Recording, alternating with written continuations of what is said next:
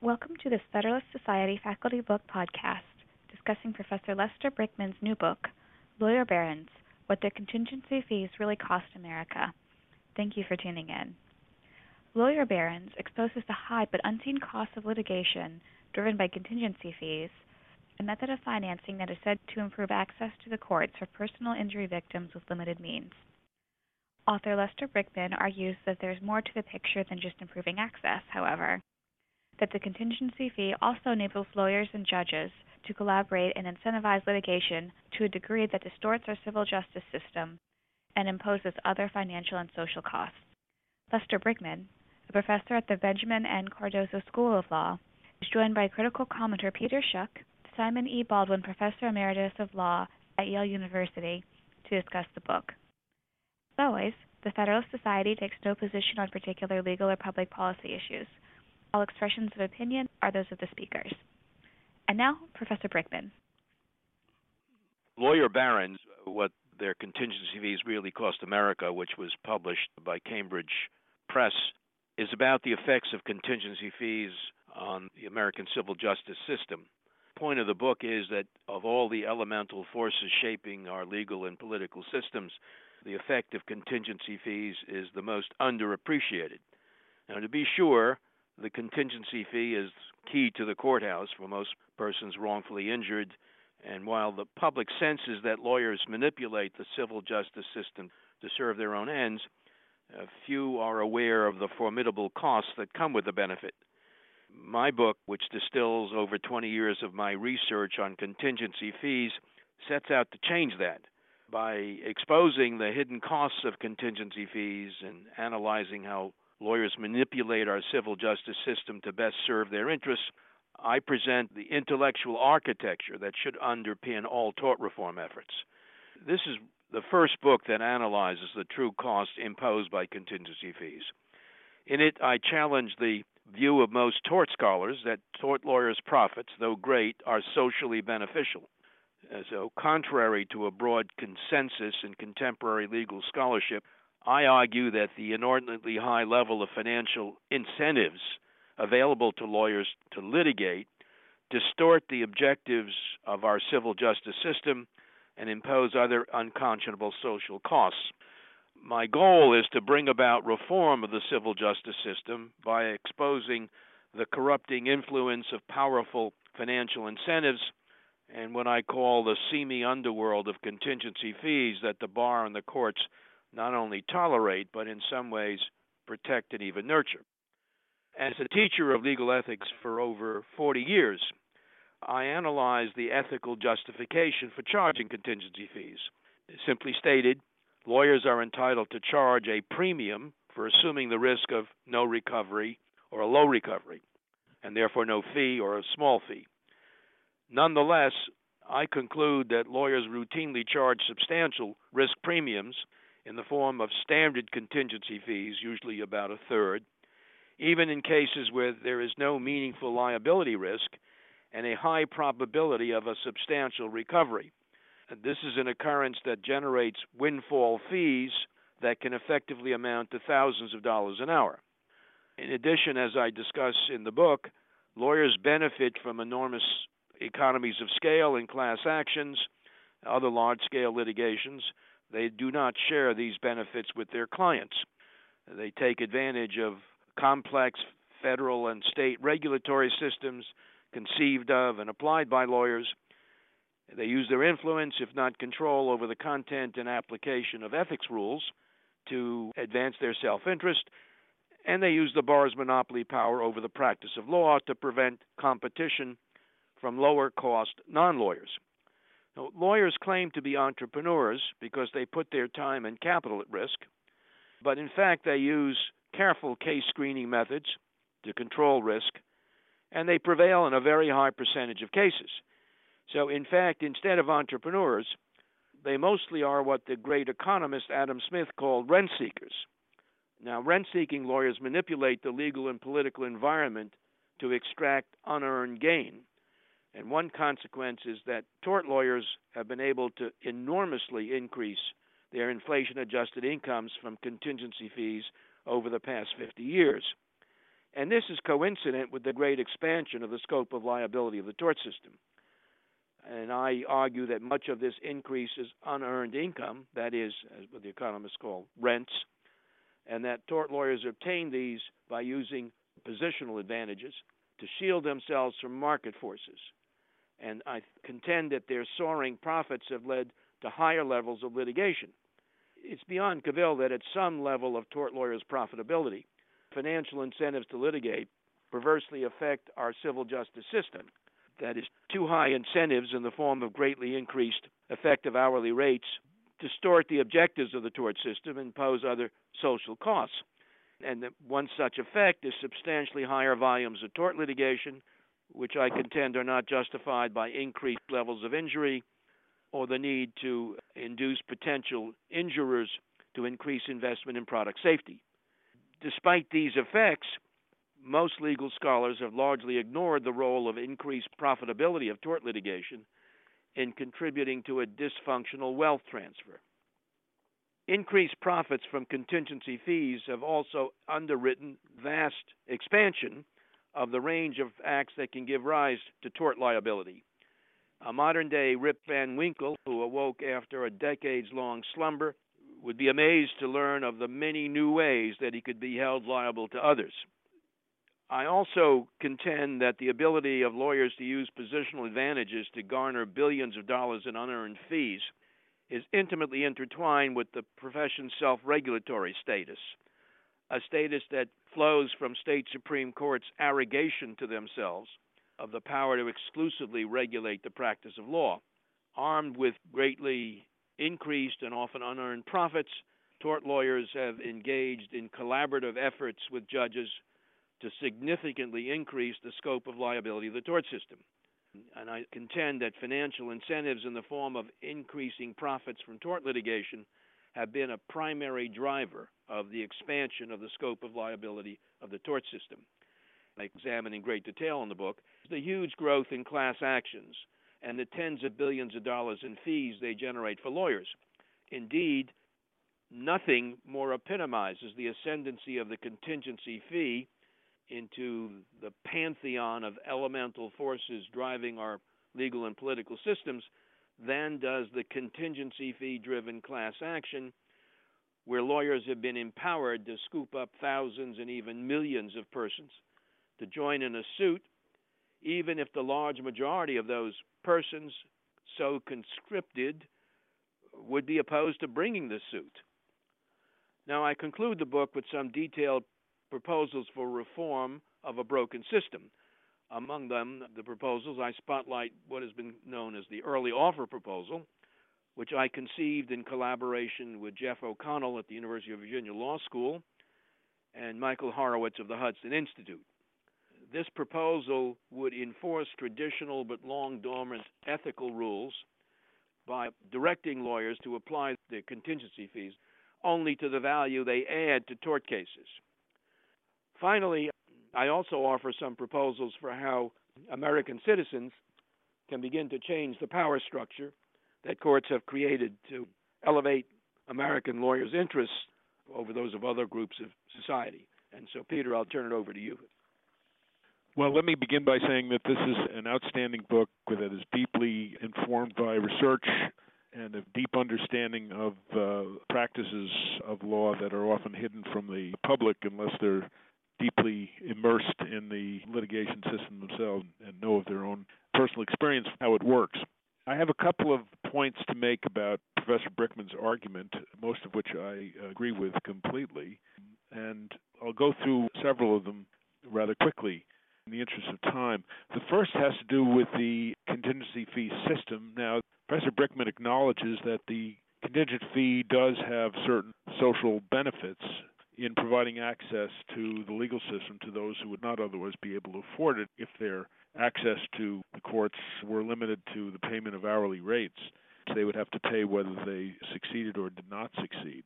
So that's a social benefit, and it's a very substantial social benefit, but you make no effort to quantify it, and so it's difficult to, and indeed you don't spend much time discussing it, although you certainly acknowledge it and don't conceal it in any way, but it's difficult to know how the balance between the costs of the contingency fee system, which you emphasize throughout the book. That's by far the greatest thrust of the book. Compare with these social benefits. And it may be true that everything you say about the demerits of contingency fees is true, but in some sense, the advantages of having a contingency fee system and assuring access to people who would not otherwise have it, creating greater deterrence to unsafe products and a variety of other activities through the pressure of litigation and through pressure of their claims, which would be lacking if such claims were not brought to the courts. It's difficult to know how that balance comes out. And so I'm wondering if you could talk about that. A second point is that you identify a long train of abuses and usurpations, to use the language of the Declaration of Independence, and they are very dramatic indeed and extremely disturbing. But there's a question as to how widespread they are. Are they limited mainly to high-ticket class action litigation, or are they extremely common at the lower level where most litigation occurs? And one would want to know that. And a third question has to do with the politics of tort reform. You advance a number of proposals which make a great deal of sense, but you also acknowledge that because of the power structure in the legal profession and the role of the courts in regulating the legal profession and the role of the courts being somewhat complicit in the system that you decry, the prospects for reform are not very great. Now, if that's the case, that's not your problem. You're simply describing it. You're not obliged to change the politics of tort reform, but one wants to know whether there are more promising breezes in the air that we might be able to use to encourage us to greater efforts.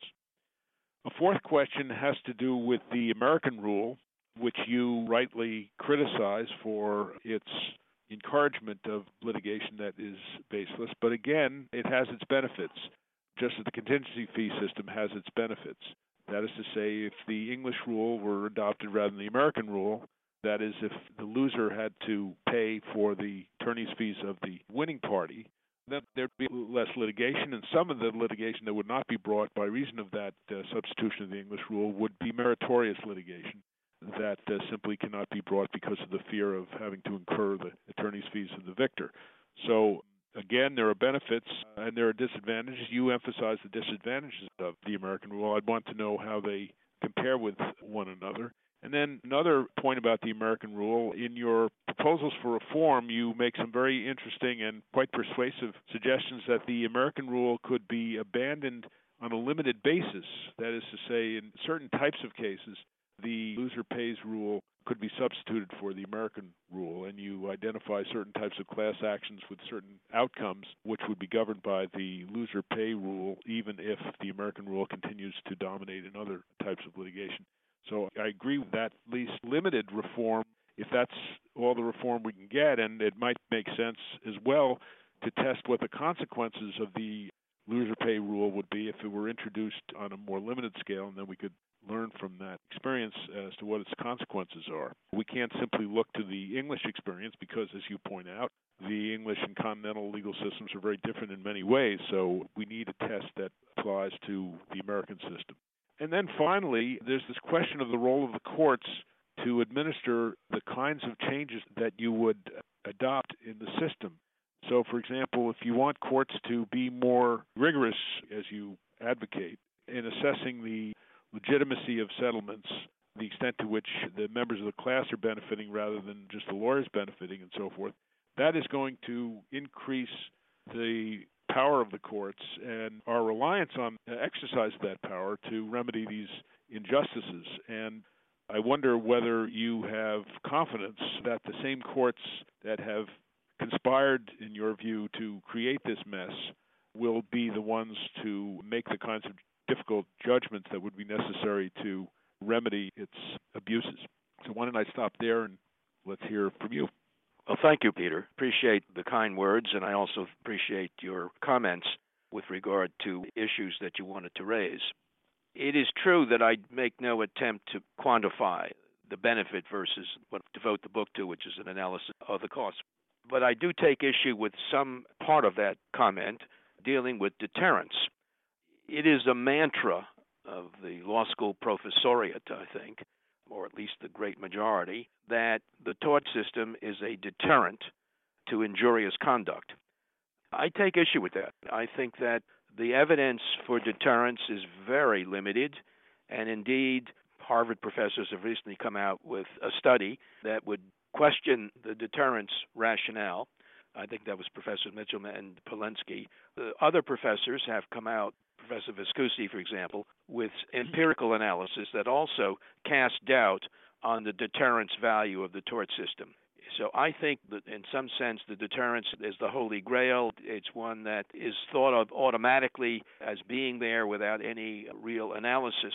And so I think that my book doesn't plow any new ground here, but it does accumulate in the evidence questioning the deterrence value. And I think the perceived deterrence value is a critical part of the benefit believed to be created or realized by the tort system. Can I comment quickly on that? Sure, absolutely. Okay. It seems to me that the argument that you just advanced seeks to have it both ways, especially when combined with what's in the book. That is to say, you properly note that deterrence value is very difficult to measure and that there are a number of scholars who are somewhat skeptical of it. And I'm one of those scholars. I think deterrence works very effectively in certain areas, and in other areas we really can't be sure that it has much effect at all. And this has a lot to do with the nature of the decision makers who are being sued. But on the other hand, critics of the tort system often cite the fact that the onslaught of litigation has resulted in over-deterring valuable social activity and the production of useful products and so forth because of the fear of tort liability. And I think there's much in your book that takes that position as well. So I'm wondering how you can have it both ways. That's a valid point. I do think you can have over-deterrence without general deterrence. In other words, I think the deterrence can hit the wrong target. And so without going into a lot further detail, I think that products have been deterred from the marketplace that would be socially desirable, even as the general deterrence value in affecting manufacturers and sellers' activities is modest at best. And so that's how I would respond. You also raised the issue of the politics of tort reform and my acknowledgement that the prospects are not very good. I guess I stand by that. The greatest obstacle that I identify in the book to curbing what I call the inordinately high profits obtained by contingency fee lawyers and the consequences of those financial incentives which drive the expansion of the tort system is the nearly complete control exercised by the courts and the bar over the practice of law. And I contend that you have to wrest away some part of that control if you want to limit lawyers' rent-seeking, because rent-seeking imposes high costs not only on consumers of legal services, but also on the general economy. And because control is so securely ensconced in state supreme courts, which have the last meaning on state constitutions and simply will not allow any dilution of the power that they've appropriated themselves, I think the prospects are grim. But I do think, and this is where I hold out some hope, that over the next decade, the heavy cost to the American economy of the self-regulating status of the bar, the legal profession, which is the result of judicial control over the practice of law, will become so manifest that pressures for change will greatly intensify. I think that the internationalization, the globalization of the practice of law, which is going on at a fast pace, will bring American law firms up in competition, European and English law firms, where they have implemented changes that allow for far more efficiency in the practice of law and allow for more competition from outside the legal profession and a system of client redress that is outside the control of the bar. And I think that the resulting economic pressures will result in some yielding by state supreme courts of their near total powers because of the economic pressures that will be exerted against American interests. So that's the best I can offer. I wish I could say more. Am I correct in thinking that, as I said before, that you look to judges to be much more vigilant and rigorous in their application of the various criteria for attorneys' fees, the same judges that have deformed the system? I do indeed, because I don't think there's any other potential source. I don't see a legislative solution. Judges have created the problem, and I think that we will have to rely on judges to ameliorate the problem. Now, in the book, I will also add that I disagree with you about whether this increases or decreases the power of judges. I think judges increase their power when they are solicitous of class actions, because class actions have an enormous regulatory effect. The more class actions that are brought and have this regulatory effect, the more important courts are.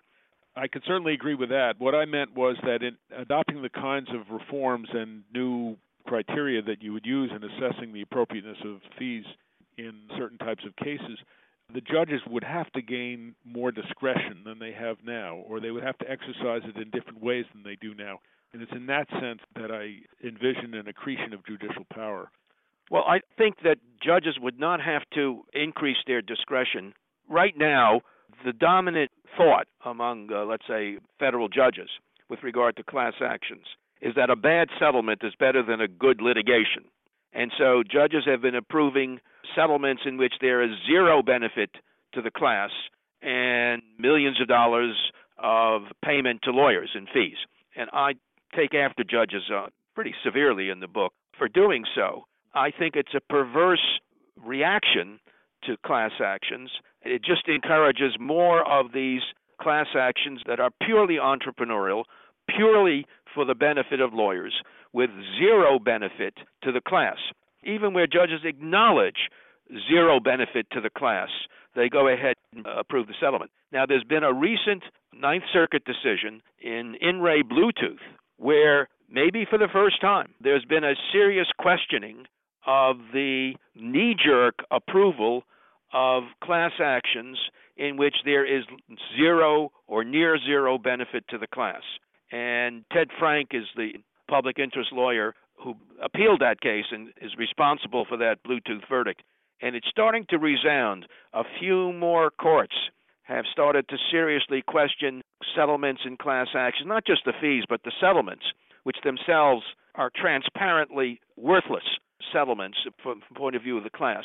Judges have begun to reject the settlement, let alone the fee, on grounds that were raised in Bluetooth. So I think that there is some hope there. I would also want to address your characterization about the American rule and the English rule. I know that the prevailing view is the English rule would result in a lot less litigation, and I don't disagree with it, although I have some questions about it. But let me pose what I consider. You say that in the book, that it would reduce litigation. I think it would, but not nearly to the extent that opponents of the English rule would argue, do argue. If a would-be client comes to a lawyer with a juicy PI case in which there is no issue about liability and the value of the case is substantial in the hundreds of thousands, millions of dollars, and the lawyer tells the client under an English rule jurisdiction, look, the likelihood of prevailing in this case is very, very good. I can't imagine losing this case. But I have to tell you that if we do lose the case, you'll be responsible for the defendant's legal fees. And a middle-income person will say, well, how much could that be? And it could be hundreds of thousands of dollars. And so the client might say, look, I can't do that.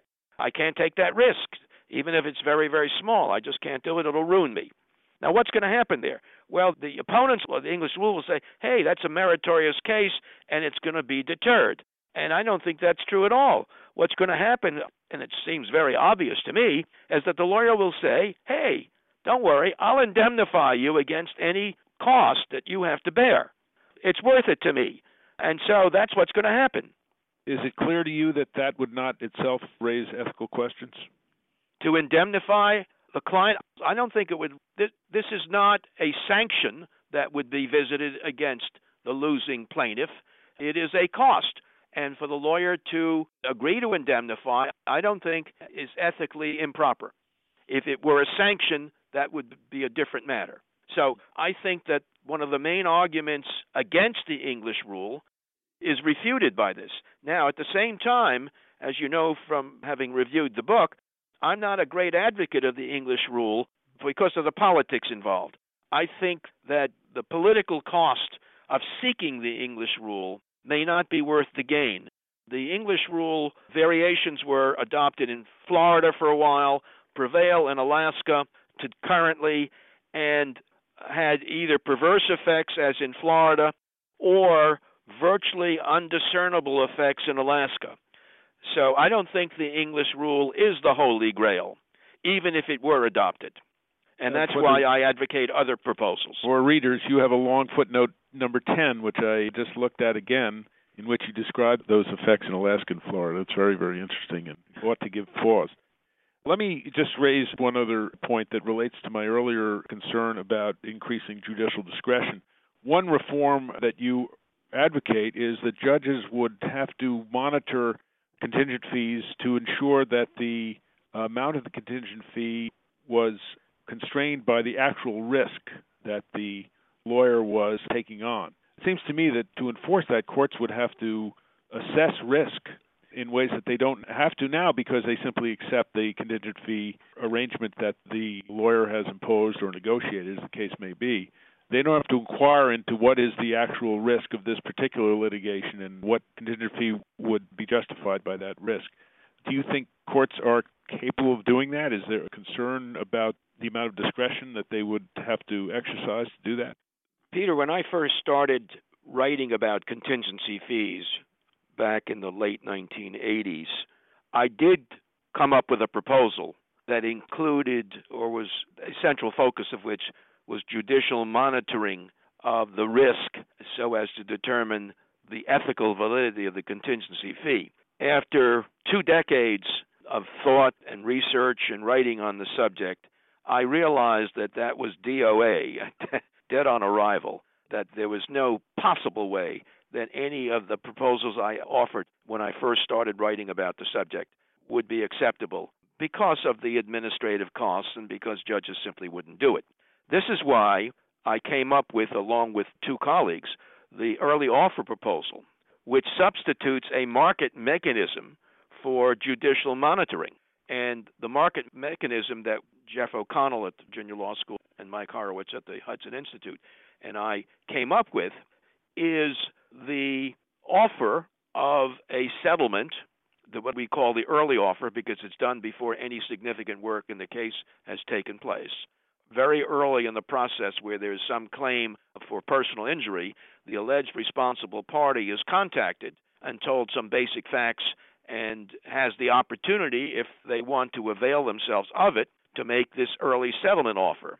And under our proposal, that is a measure of the value of the case at that time, value that the lawyer did not create. And then under our proposal, if that offer is accepted by the client, then the lawyer is limited to the time that he or she devoted, to assembling the facts to send the initial letter, or a much more modest contingency fee, which we say is 10%.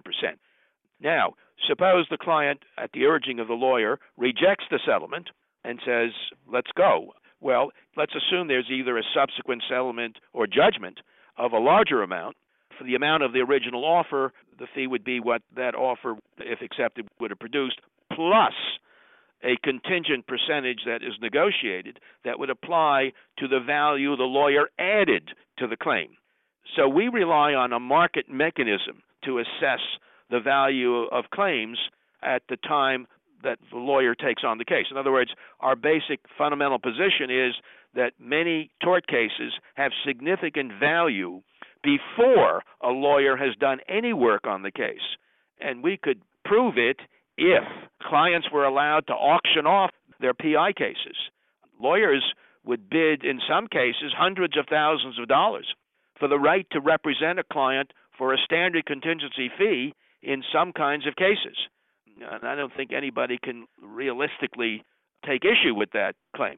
So I have given up my initial and naive view about judicial monitoring. You're absolutely correct. It's not a viable route, and that is why, over time, I came up with the early offer proposal along with my colleagues.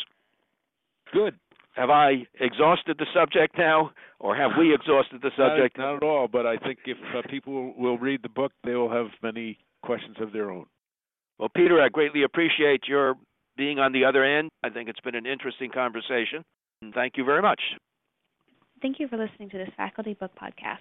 For more podcasts, as well as audio and video of past Federalist Society events, please visit our website at www.federalistsociety.org/multimedia.